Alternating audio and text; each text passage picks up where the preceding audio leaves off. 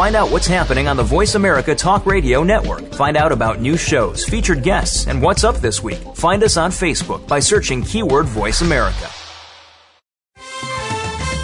The following program is being brought to you on the Voice America Variety Channel. For more information about our network and to check out additional show hosts and topics of interest, please visit voiceamericavariety.com. The Voice America Talk Radio Network is the worldwide leader in live Internet talk radio. Visit voiceamerica.com. The views and ideas expressed on the following program are strictly those of the hosts or guests and do not necessarily reflect the views and ideas held by the Voice America Talk Radio Network, its staff, and management. Help! I need somebody. Help! Not just anybody. Help! You know I need someone. Help! Welcome to Family Caregivers Unite with Dr. Gordon Atherley. Family caregivers don't have to be alone in their experiences. You will hear from experts and other caregivers facing the same issues that you may be facing. Now, here is your host, Dr. Gordon Atherley. Welcome to episode 124 of Family Caregivers Unite. This is Dr. Gordon Atherley, your host. Since retiring from medical practice, I've become an activist for family caregiving. Our topic today is electronic health records and Aboriginal peoples. Electronic health records benefit clinical healthcare by delivering medical information where it's needed, when it's needed. But electronic health records create risks to people when their information is delivered to places it shouldn't go. So when a person's information gets to the wrong places, there's a risk to that person of stigmatization, discrimination, and psychological, physical, and financial abuse. Now, important electronic health record systems are now running in certain Aboriginal communities in Canada.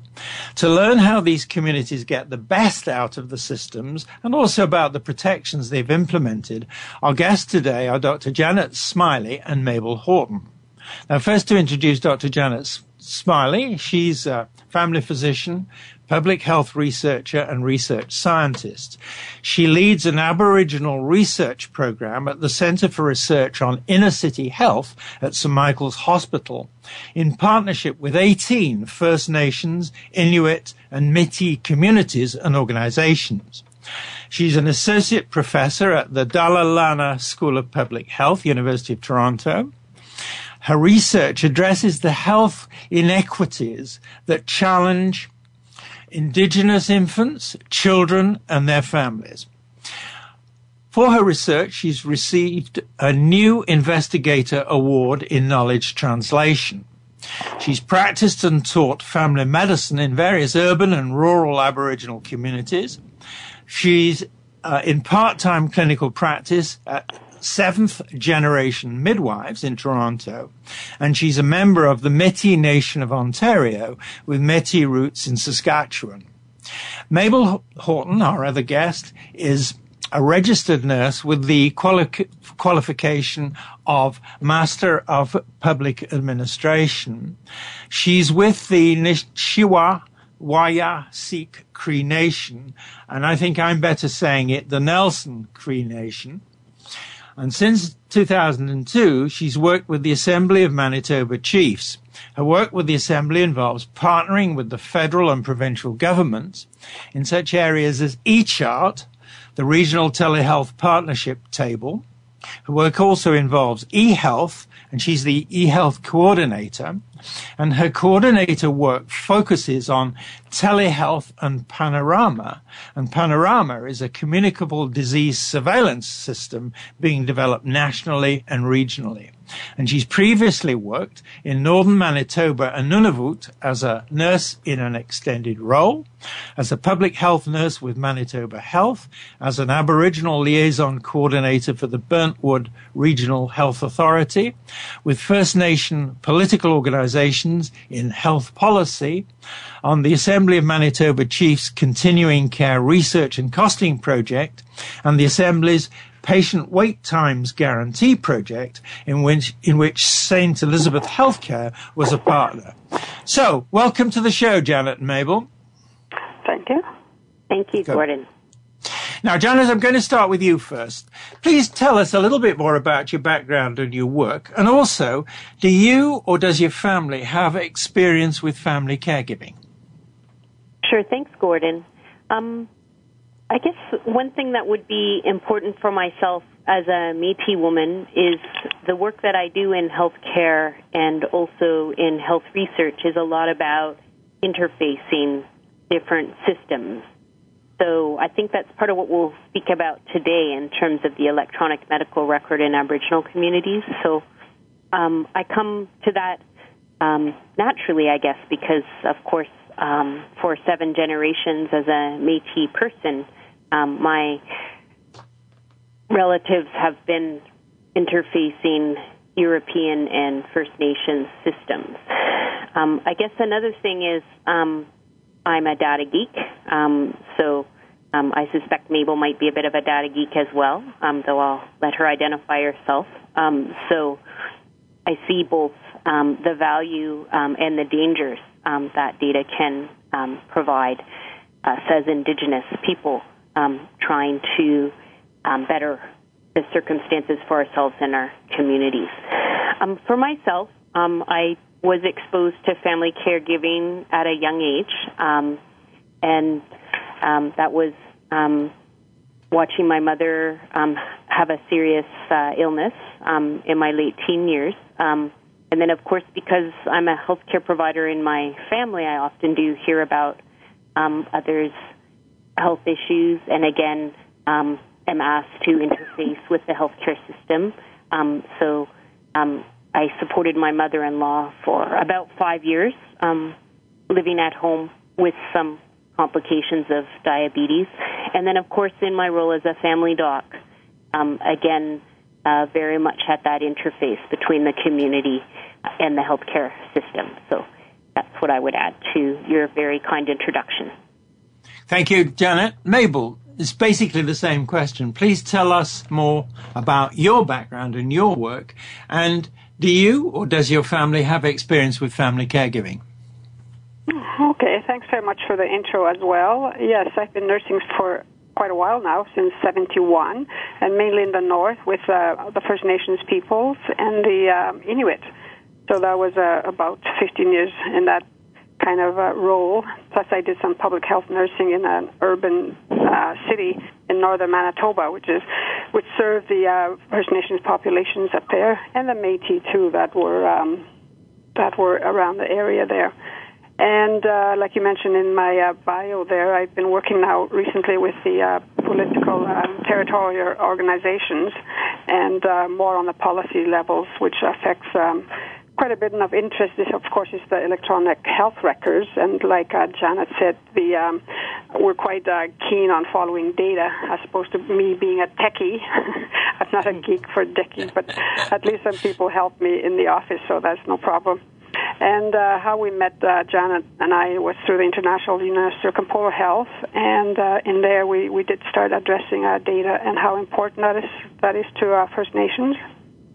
And for the looking after the family, I did some home care nursing for the WRHA for about 4 months, which brought me close to the people from home that live in the core area. So that was really quite revealing to me what kind of services they have and everything else.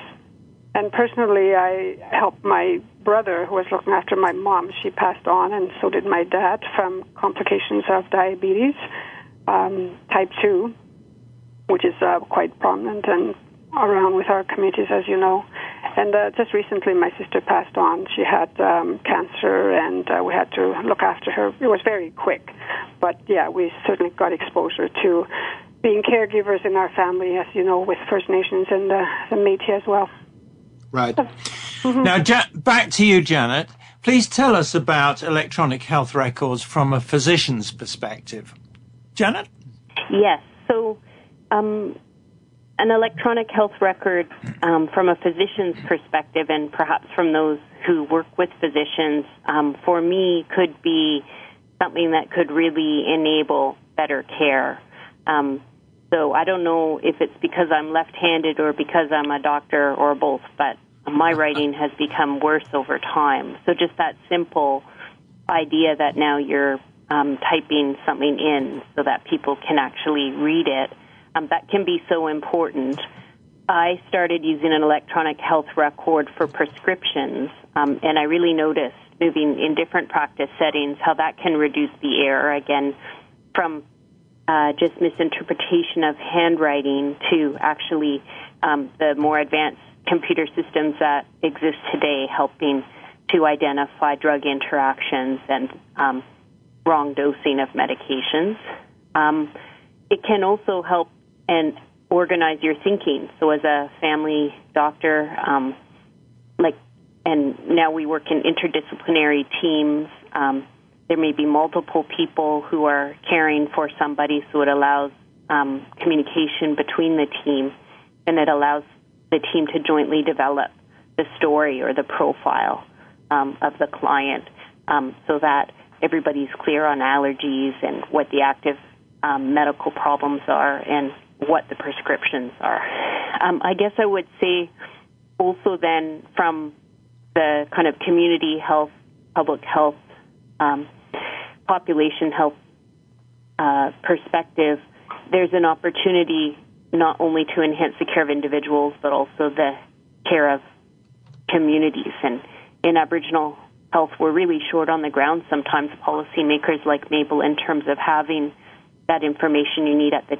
tip of your fingers. A lot of times the information isn't of good quality, so there's some potentials there as well to provide. Janet, I'm just going to stop you there because unfortunately we have a tyranny of timing, and I want to give Mabel the opportunity to answer the same question, but we will come back to these issues in the following segment. Sounds good, Gordon. Yeah. So, Mabel, tell us about electronic health records from a nurse's perspective, particularly a specialist nurse like you in public health. Yes, I had thought of this, and I was going to answer it through a First Nations perspective, mainly because of the lack of electronic health records as such in the remote and isolated communities. I know Janet has access to the urban side of things, and that's more important to access electronic health records, and with all the things that are happening in Canada, it's more prominent in the urban area. But from our perspective in the nursing stations and the health centers in the rural and isolated communities, they're still relying quite a bit on paper records because of the lack of infrastructure. So, and I know we'll be talking more about the challenges in our interview here, but that's the main issue that we do have. Otherwise, the discharge planning is important. Like if we do have access to electronic health records, that will certainly make life more faster and effective for services. So that'd be really good. So I'll just stop there. Mabel, we will be coming back to all of these things. Mm-hmm. So just to say thank you very much for that. Now, it is time for us to take the break. This is where I say we have to pay the rent. This is Dr. Gordon Adderley, and my guests are Dr. Janet Smylie and Mabel Horton. You're listening to Family Caregivers Unite on the Voice America Variety Channel. Please stay with us. We're coming back.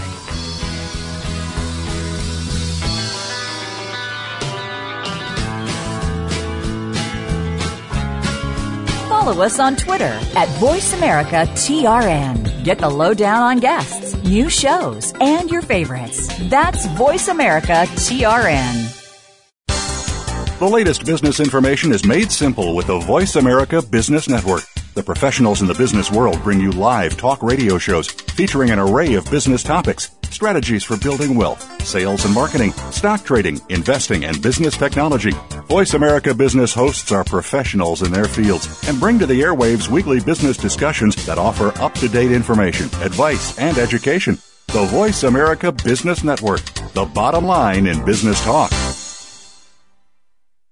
Tune in for encouraging and motivational stories every week on Minding Your Business, Living Life Beyond Invisible Barriers. Your host, Dr. David A. Blender, brings together guests from all walks of life who not only have found personal and professional success, but who are committed to help you achieve success. Each week, and with each story, we strive to change the world a little bit at a time.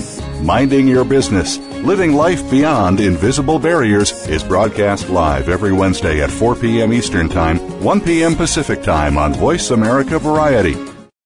Ask the experts. Call toll-free right now, 1-866-472-5787. And ask our All-Star team to answer your question. That's 1-866-472-5787. Thank you for calling. VoiceAmerica.com. You know I need someone. You are listening to Family Caregivers Unite with Dr. Gordon Atherley. If you have any questions or comments about our program, please address them by email to docg@mymonami.com. That's doc, letter G, at mymonami.com. Now, back to Family Caregivers Unite. Welcome back to our listeners to Family Caregivers Unite and Dr. Janet Smylie and Mabel Horton. Our topic is electronic health records and Aboriginal peoples. So let's now talk about electronic health records and matters of privacy and autonomy. And by autonomy, I mean being able to make decisions for ourselves freely, both as individuals and as communities. So starting again with you, Janet, please. What are the challenges to privacy that electronic health records bring from the perspectives of physicians? And I'm going to add in Aboriginal First Nations communities. Sure. Thanks, Gordon. Before I jump to that, I just want to highlight that last point that Mabel made before the break, too, about how in many First Nations communities there isn't electronic health records. And it's interesting because I work in both urban and rural environments. So I've spent some time recently doing a locum in a small mining town in northern Ontario that was off reserve, and they had a great electronic medical record. So, again, it just speaks to this two-tiered healthcare system a lot of times that Aboriginal people in Canada experience. So all those benefits that could be so important, particularly in rural and remote First Nations communities where there isn't good continuity all the time of healthcare providers, those benefits in terms of a patient record and a master list of medications are not available. So I just wanted to highlight that. Now, in terms of the privacy, and I'll just start it, and then I'm sure maybe we'll be able to speak to it. The main challenges from my perspective as a Métis physician working with Aboriginal people, first of all, there's the same challenges for everybody else. So if that computer system is hooked up into the Internet, potentially anybody could get into those files. That's my understanding, not being an IT specialist. But there's an added layer for First Nations communities and many Aboriginal communities in terms of this collective privacy, right? So there's a need, an ethical imperative for Aboriginal people to be involved in the management and control of their health information. So if the individual health record is grouped together with other records, say from a particular First Nations community, one of my concerns is if people from outside of that community start using that record. It could be very good to generate some information about health inequities in that community. But what's important is that the leadership of that community, be it the chief and council or elders or knowledge keepers in that community, are involved in the governance and management of that data. Right. Mabel, it's the same question exactly. Challenges to privacy. So just please follow on from what Janet was saying, but from the perspective of someone in your position, also, you know, your expertise, and also the places that you've worked and are currently working in. For sure. Well, with the Internet, or lack of it, because some communities do have fiber access to fiber optic cable and all that stuff, but some rely on satellite, especially in the remote north. But I guess now with for the challenges to privacy, like for the older generation, like, you know, our grandpas and grandmothers and stuff like that, and people, well, a bit older than me, but at least now they have, or some don't have an understanding of what the World Wide Web is, and they think everything can be shared all over the place, so they're quite leery about privacy, especially in a clinic area, you know, to deal with whatever issues they have there and want to keep confidentiality. So that's a problem. But with our younger generation, you know, with the Facebook and the Twitter, they want lots of IT stuff. The faster, the better for them. but then we have to educate them also, like for firewall and security, so they don't just download anything that they can just because there's a tower there that will conflict with what the nursing station or the health centers are trying to do. And, lots of education and to explain the backup systems and all the vendors and all that sort of stuff. I'll stop there then. Mm-hmm. Okay. Janet, to come back to you, you've already mentioned this, but let's go a little bit further into it. When I term autonomy, not sure I'm using the word all that exactly, but it seems to me that what you're both also talking about is this question of being able to make decisions for yourselves about, first of all, who sees and who doesn't see the information of individuals or the community. But it also means, and this, I hope I'm right in understanding this, that the question of autonomy is very important for First Nations peoples, whether they're living on reserve or elsewhere. Janet, tough question, but what do you think? Oh, sure. This issue of autonomy or self-determination or self-governance, all of which would have specific meanings in specific contexts, but the idea that Indigenous people should have the right to determine themselves and what they will do extends, of course, to knowledge. So there's a history where the right of Indigenous peoples worldwide, including First Nations people living on reserve, was taken away. So some of your listeners might not actually be aware that the original Indian Acts in the 1880s took away First Nations people's right to vote, restricted them to live on reserve. They had to talk to the Indian agent and actually authorize the removal of their children and outlawed our ceremonies. So, of course, then people might be suspicious with good reason if there was something new coming in. It depends a lot who's introducing it. So if it's something that's getting imposed by, the federal government, then people might be very worried about it. Information systems have been used to hurt Indigenous people around the world before. And then Mabel's spoken already about the need to capacity build, this adaptation to new systems. So one thing that I always think about in Indigenous health and the interface between Indigenous and non-Indigenous communities is it's really important that people understand exactly what's being discussed. So if people have different languages, different knowledge systems, the same word could mean different things to different people.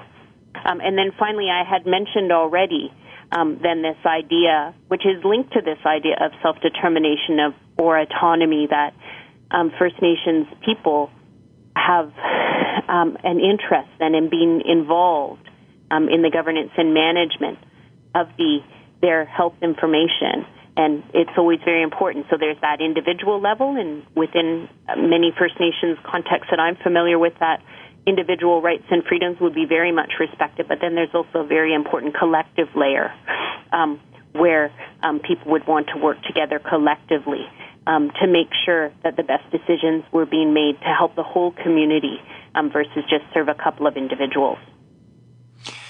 Mabel, I'm going to ask you exactly the same question. That is, the most serious challenges you see arising with electronic health records, again with the word autonomy, or however you would wish to interpret that word that I keep using.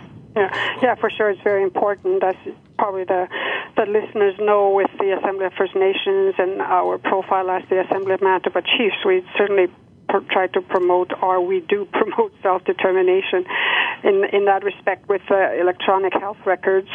We talk about the ownership, control, access, and possession of data, the OCAP principles that we talk about, and the researchers now are getting to be cognizant of that, and they know for sure that we want to own our own data and all the rest of it. So that's important for us.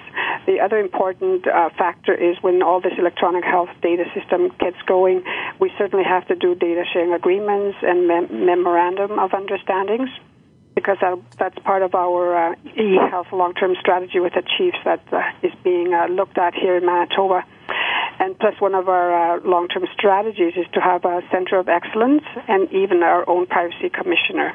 So I think all that will help with our own autonomy and So we don't want to be lost with, mainstream society. We need to have our own First Nations stats.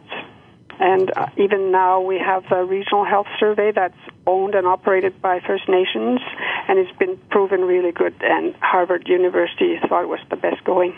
Yeah, so that's very important. Yes. Now, just quickly, because we've got about 2.5 minutes, and I want to share it equally between you, let me just put back to you my understanding of what you've been saying, and that is that there's an infrastructure problem in many places. That is, the information can't get there electronically because there isn't the way to deliver it. The second thing is that there's this thing that you've both been talking about, which is self-determination, that is making your own decisions.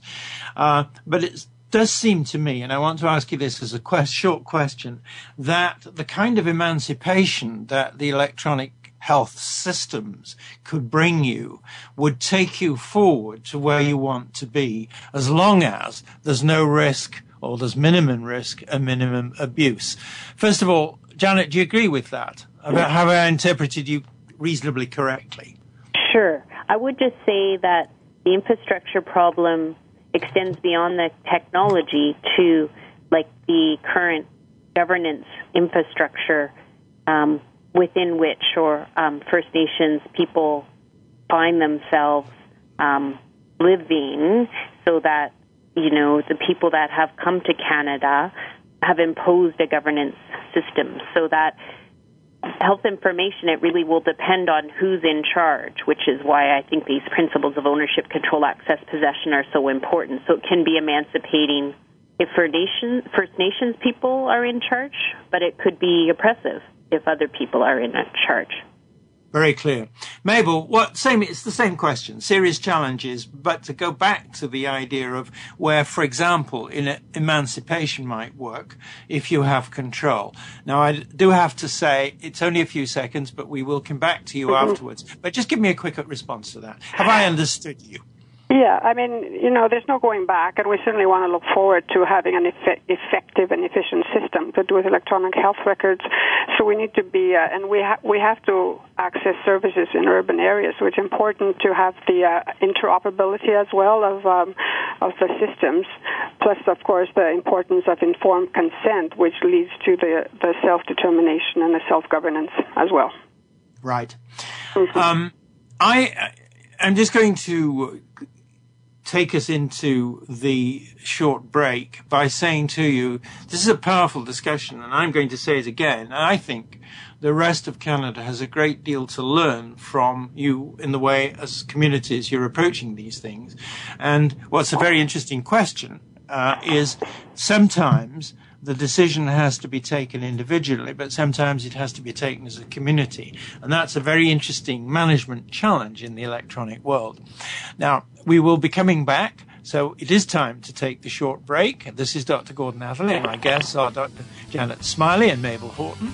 You're listening to Family Caregivers Unite on the Voice America Variety Channel. Stay tuned. We are coming back.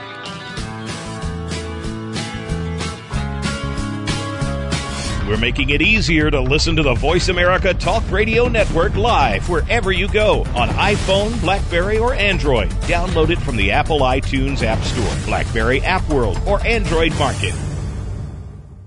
How has your belief system been formed? Has it been based on others telling you what to believe? Do you desire to make changes in your life that you know will bring you deeper fulfillment? Tune in to The Ripple Effect with Catherine Cloward for your weekly dose of inspiration and encouragement. Whether it be in your business, personal relationships, or family life, this show will help you recognize and trust your intuitive knowing. Catherine and her guests will help inspire you to make fulfilling choices for your life. The Ripple Effect is heard live every Thursday at noon Pacific Time, 3 p.m. Eastern on Voice America Variety. Are you ready for an open, informative, and fun discussion on health, wellness, and a whole lot more? If so, you'll need to tune in to The Good Life with Forbes Riley and Charlie, featuring award-winning TV host Forbes Riley and multimedia producer, author, and CEO Charlie Fusco. Our show is real, honest, opinionated, and full of laughs. Our well-known guests of authors, experts, and celebrities will give you the inside scoop on health, fitness, and personal success. The Good Life with Forbes, Riley, and Charlie is heard every Thursday at 2 p.m. Eastern, 11 a.m. Pacific on Voice America Variety. Talk, talk, talk. That's all we do is talk. If you'd like to talk, call us toll-free right now at 1-866-472-5787. 1-866-472-5787. That's it. VoiceAmerica.com. You know I need someone. You are listening to Family Caregivers Unite with Dr. Gordon Atherley. If you have any questions or comments about our program, please address them by email to docg@mymonami.com. That's doc, letter G, at mymonami.com. Now, back to Family Caregivers Unite. Welcome back to our listeners to Family Caregivers Unite and Dr. Janet Smylie and Mabel Horton. Our topic is electronic health records and Aboriginal peoples. Let's talk about the types of protections for privacy and autonomy that are provided or should be provided for electronic health records. In other words, I want to dig deeper now into the way we preserve privacy and autonomy when it needs to be preserved. So, Mabel, first with you.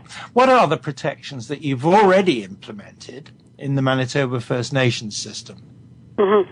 As it turns out, we do have a pilot project in Manitoba called Mistimuk, and it is a software system. It's a community electronic medical record system that the Cowichan tribes of BC have developed, and they own it and everything else.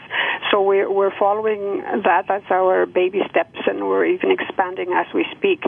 But anyway, they do have PIAs, the privacy impact assessments that they have to do, part of the policy when you want to have electronic health records. And they do have policy and procedures manuals that everybody's trained to do, and then even with a change of staff, they get into training. And then for sure they have the oath of confidentiality, and they have to limit the number of users, and of course they have their own passwords and everything else. So people are learning, and they're pounding at the door to have this project, and it's really quite exciting. And it sounds to me as though you said exciting. People are really very keen on getting involved in this. Mm-hmm. That's a very positive thing. Now, Janet, my question to you is, what about the protections that have been implemented or should be implemented for First Nations people living off reserve in big cities like Toronto? What are those protections? So the first thing I would say is that individuals would be protected by our Provincial Health Information Privacy Act, so that anybody that's using electronic health information needs to be compliant with this provincial legislation. And of course, that covers off confidentiality of health records in the clinical setting. One thing that actually isn't on purpose is in Ontario, the system really is inadequate at identifying Aboriginal people living off reserve. So we're basically invisible. So to me, that's actually a serious challenge, because we know there's inequities in terms of health status, determinants of health, and healthcare access, but we can't really fix those if we don't have the information. So there is, on the health card in Ontario, a question asked about if you're a status Indian or not, but nobody's ever done a study to find out who's asking that, and there was no kind of arrangement with the First Nations governing authorities here in Ontario. Manitoba does have an identifier for First Nations people on the health card, and they've also got agreements between the Assembly of Manitoba Chiefs and the province, so that Assembly of Manitoba Chiefs can be involved in cross-linkage for First Nations people with status living off reserve, so they can be identified. And of course, there's very thorough agreements that are protecting those First Nations individuals living off reserve who could be identified in the data set. So they have Assembly of Manitoba Chiefs looking out for them. I'll come back, if there's a moment later on, to one of the things you said. But let me just first ask Mabel, please. What are the improvements in protections and privacy and autonomy do you think that are still needed, and why are they still needed? Mabel? I mentioned earlier that we certainly need ICT training, and for the individuals and the communities, and we need lots of expertise out there for ICT, whether it's maintenance or web portals or whatever. But I think we'll get there. The other thing is because of the huge turnover of nursing in the north and other areas for First Nations. I think also as with doctors and stuff like that. But we also have because of the nursing shortage, and then of course the aging nurses that are out there. We do have lots of agency nurses that come back and forth. And most of them are from companies that are outside Manitoba, so they're not familiar with some of what we have, although they do have training through their own agency employer. But I think it's very important to concentrate on those people that go back and forth. And, of course, the other thing is with Facebook and all the rest of it, we certainly need security for the young ones to learn that. Right. Mm-hmm. Janet, back to you. I'm going to ask you the question, similar question to the one I just asked Mabel, but I also have a supplementary to follow up on your earlier point. But let me not confuse the issue. Let me just ask you this. What are the improvements in protections for privacy and autonomy that you think are still needed for the Aboriginal people who are living off reserve in big places like Toronto?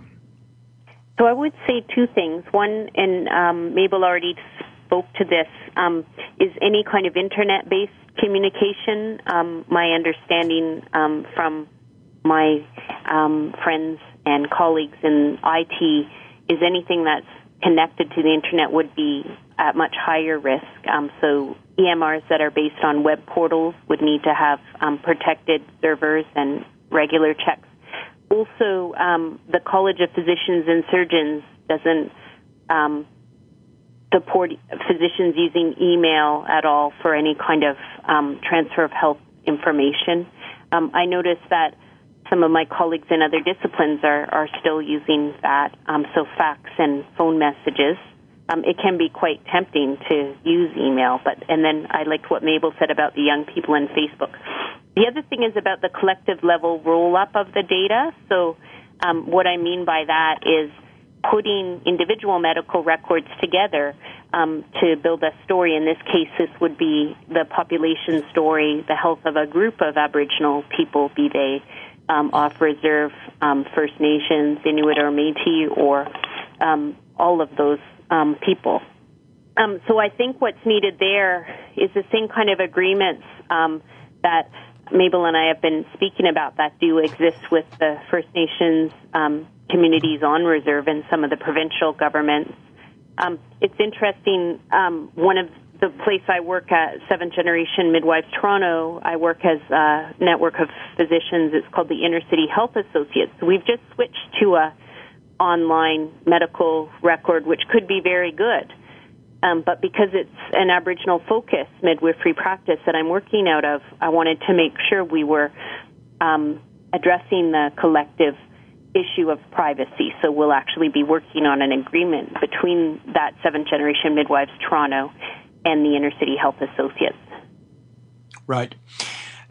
I just want to ask Janice a question, and then I'll also move it back to Mabel as well. There's a good deal of concern, as you both know, about the relations between the police on the one hand and people with various sorts of challenges, like mental health challenges, which lead sometimes to tragic situations. Let's not mince words, where people with mental illness are actually shot to death on the street. So there's the question then of where does the information go into the justice system? Is there any way in which it could go and be beneficial rather than harmful? or no use at all. So let me start, Janet, with that question to you about the inner city people, first of all. Yeah, well, I think, what we see in the cities, though, in Aboriginal community is actually an emerging middle class. But, of course, there is extreme poverty for Aboriginal people. We recently looked at the city of Hamilton, and I think, unfortunately, 78% of the self-identified First Nations people were living under $20,000 a year. So the thing is, I think you just have to be clear in advance. You have to build partnerships with the community organizations that do exist in urban areas as well as on reserve to the leaders in the community. And, you have to build relationships, and that can take time. And then you have to be really clear up front about who would be getting the information and why, and work in partnership with Aboriginal policymakers to come up with policies and data sharing agreements that are going to be of net benefit in the community. Right. Mabel, over to you. What's your comment on this tricky issue? Well, AMC actually has a police liaison person here at our office, plus with an RCMP liaison. So it's very important for our leadership to have that, obviously, because they've been negotiating for that. And for sure, the confidentiality of it all. And I had mentioned interoperability, but that's with the clinical side. For justice, I don't know, it'll be a bit tricky, and it's not my expertise there. But we do talk about also with telehealth that the court system and the social worker system are using that medium. So I think that part of the and it's secure and quite usable, especially for the people having to come all the way up north or down from the north to the city. So that's in place. So, quick summary back to you both. It's a question of using technology to produce the sort of safety and protections that are needed, as well as supporting the distribution of information. So on that point, I'm not going to give you the opportunity to say whether you agree with me or not, but we will get back to it in the next segment. So it's now time to take the short break. This is Dr. Gordon Atherley, and my guests are Dr. Janet Smylie and Mabel Horton. You're listening to Family Caregivers Unite on the Voice America Variety Channel. Stay tuned, we're coming back. Talk, talk, talk. That's all we do is talk. If you'd like to talk, call us toll-free right now at 1-866-472-5787. 1-866-472-5787. That's it. VoiceAmerica.com. Listen to the women's side of the fitness industry on Fitness RX Radio. If you're looking to stay healthy and look great, or are getting ready to compete athletically, this is the show for you. We'll look at competitions from the inside out, bring you fitness tips, nutrition to keep you on top of your game, and so much more. We want to hear from you too, and we'll take your questions by phone or email. Tune in to Fitness RX Radio, airing every Monday at 8 p.m. Eastern Time, 5 p.m. Pacific Time on the Voice America Variety Channel. Look and feel your best. You've got your family and you need to keep talking and you need to keep understanding and look into yourself, who you are, what kind of person you want to be. What would be the one most simple advice you would give to a healing agoraphobic? I don't know if it's a panic attack or whatever it is. It's happening very frequently. I don't have to be in any place where there's no air. It can happen even on the road. People get over things. You can't look back. You've got to look forward and learn something from your past. Join Dr. Raymond Hamden in the Psychologist's Chair every Tuesday at 9 a.m. U.S. Pacific Time on Voice America Variety. Talk, talk, talk. That's all we do is talk. If you'd like to talk, call us toll-free right now at 1-866-472-5787. 1-866-472-5787. That's it. VoiceAmerica.com. You know I need someone. You are listening to Family Caregivers Unite with Dr. Gordon Atherley. If you have any questions or comments about our program, please address them by email to docg@mymonami.com. That's doc, letter G, at mymonami.com. Now, back to Family Caregivers Unite. Welcome back to our listeners to Family Caregivers Unite and Dr. Janet Smylie and Mabel Horton. Our topic is electronic health records and Aboriginal peoples. Now, I would like to ask you a question that arises out of several of the things you've been talking about and explaining. I want to ask you what you both would like to see done to promote better protections for the people, your people, who entrust their personal health information to electronic health records. In other words, to get these benefits, which are obviously profoundly important, we also have to have protections. So I'm going to ask you a tricky question, but let's assume that somebody turns to you, Mabel, and say, okay, what would you like to see us done? And the people that are turning to you are your own governments and the rest of the governments in Canada. So what would you like to see done, Mabel?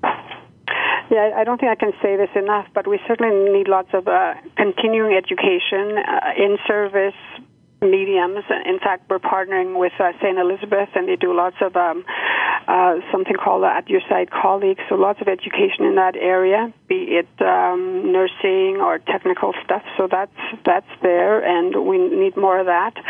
And I mentioned we need our own privacy commissioner down the road with our eHealth long-term strategy, and I think with partners talking about that, I think that people will be more aware, and First Nations will be more aware that we do need something like that. And we might even need our own legislation, and also for sure the people, Janet mentioned the Privacy Act, which is federal, but there's also the provincial legislation that is important to know and differentiate between those. And, of course, we need lots of resources, financial and otherwise, human resources to make things happen. And more training, I mentioned, for ICT with our young there, so they can come home and help us. Right. Mm-hmm. Janet, same question. So I would agree. My first point, too, was what Mabel had already mentioned about more Indigenous people involved and trained. So if there are any youth or adults that are in career transition out there, I had a young man finishing up his undergrad degree in health information systems give me an email, and a young First Nations man, and right away I was taking him out for lunch, and so were several other people. So you would have a world of opportunity in the area of health information. The other thing I want to emphasize, though, Gordon, you said at the end of segment 3 about IT, but there's also the relationships. So for myself as an Indigenous person, I very much in my kind of young understanding of Cree Métis teachings and worldviews, it's all about relationships, relationships to other Indigenous people and relationships to the land. So IT is a tool, but what we how we use that tool and what the tool is set in is a web of relationships and interpersonal relationships. So there's a need to build those relationships over time, and there's a need for partnerships from my perspective. Indigenous people need to be in charge, but there's more than enough work for everybody. One thing is if our systems become too disconnected from non-Indigenous systems, so for example, there's the regional health survey. There's now going to be a non-reserve Aboriginal people survey. There's going to be a big problem if we can't compare that survey data to the rest of Canadians. Because if we just have our own survey data, we won't ever be able to compare it and show if there are still existing inequities. So that two-tiered state of affairs that I talked about, that First Nations and other Indigenous people in Canada experience, where people on reserve more often than not don't have access to an electronic medical record. So they're more subject to errors in their prescriptions and lack of communication between healthcare providers. The only way we're going to tell if that can be better is if we track how we do and are able to compare to the rest of Canada. Okay. Mabel, over to you. I'm going to ask you for your message for physicians caring for First Nations people living on and off reserve. Now, what I mean by that is in Toronto, and Janet will doubtless want to comment on this as well, it may not be a First Nations physician who's caring for a First Nations person. And so in asking you, Mabel, to speak to physicians, I'm asking you to talk to all manner of physicians who practice providing healthcare to First Nations people, whether they're on or off reserve. So what is your message for those physicians? Yeah, we are certainly getting our own First Nation doctors, which is really wonderful. And so the cultural, well, even in some of them do have to relearn their culture and everything else and speak their language. But regardless, we do have people that come from overseas sometimes, especially in northern Manitoba. We get lots of people from South Africa and other nations. But anyway, I think the important thing is for them to have a really good orientation with their employer, and beginning with cultural stuff and the language barriers and the rest of that. And for sure to explain to the people what the electronic health record is all about, in fact, to accept it, to use it, and then to support it and explain to their clients what it's all about, whether it's a grandmother or a grandfather, and just be patient with them and trying to make them understand how efficient the system can be. And to promote, again, some are reluctant to use telehealth at this point, but some specialists are really using it, and our stats are going way up for that medium. And also to promote televisits through the telehealth is another thing. But like I said, the important thing is about understanding our culture and the language and the barriers, that you have to be patient in explaining things. Right. Janet, what's your message for First Nations people living on and off reserve in the kind of circumstances in which you're practicing medicine? I guess that actually more of the time I'm interested in understanding what First Nations people living on and off reserve want to tell me, because there's been a lot of things told to us as Indigenous people. So for myself, I'm a Métis person, mostly grew up in cities. So, for my First Nations brothers and sisters and aunties and uncles, I think my job is to still keep listening and then work with them to support them in their messaging. We heard Mabel say that this is happening, right? Like, we're in an information technology age. Electronic medical records are becoming the predominant form of healthcare record. So I've heard people articulately, speak to the need for First Nations to be involved in electronic health and information technology. I guess I'm always happy to be told what to do, and I guess for the youth, I'm interested in what they think too. I see that they have a world of skills, so I watch my own young children and older stepchildren interface very well with technology in a way that I will not achieve in my life.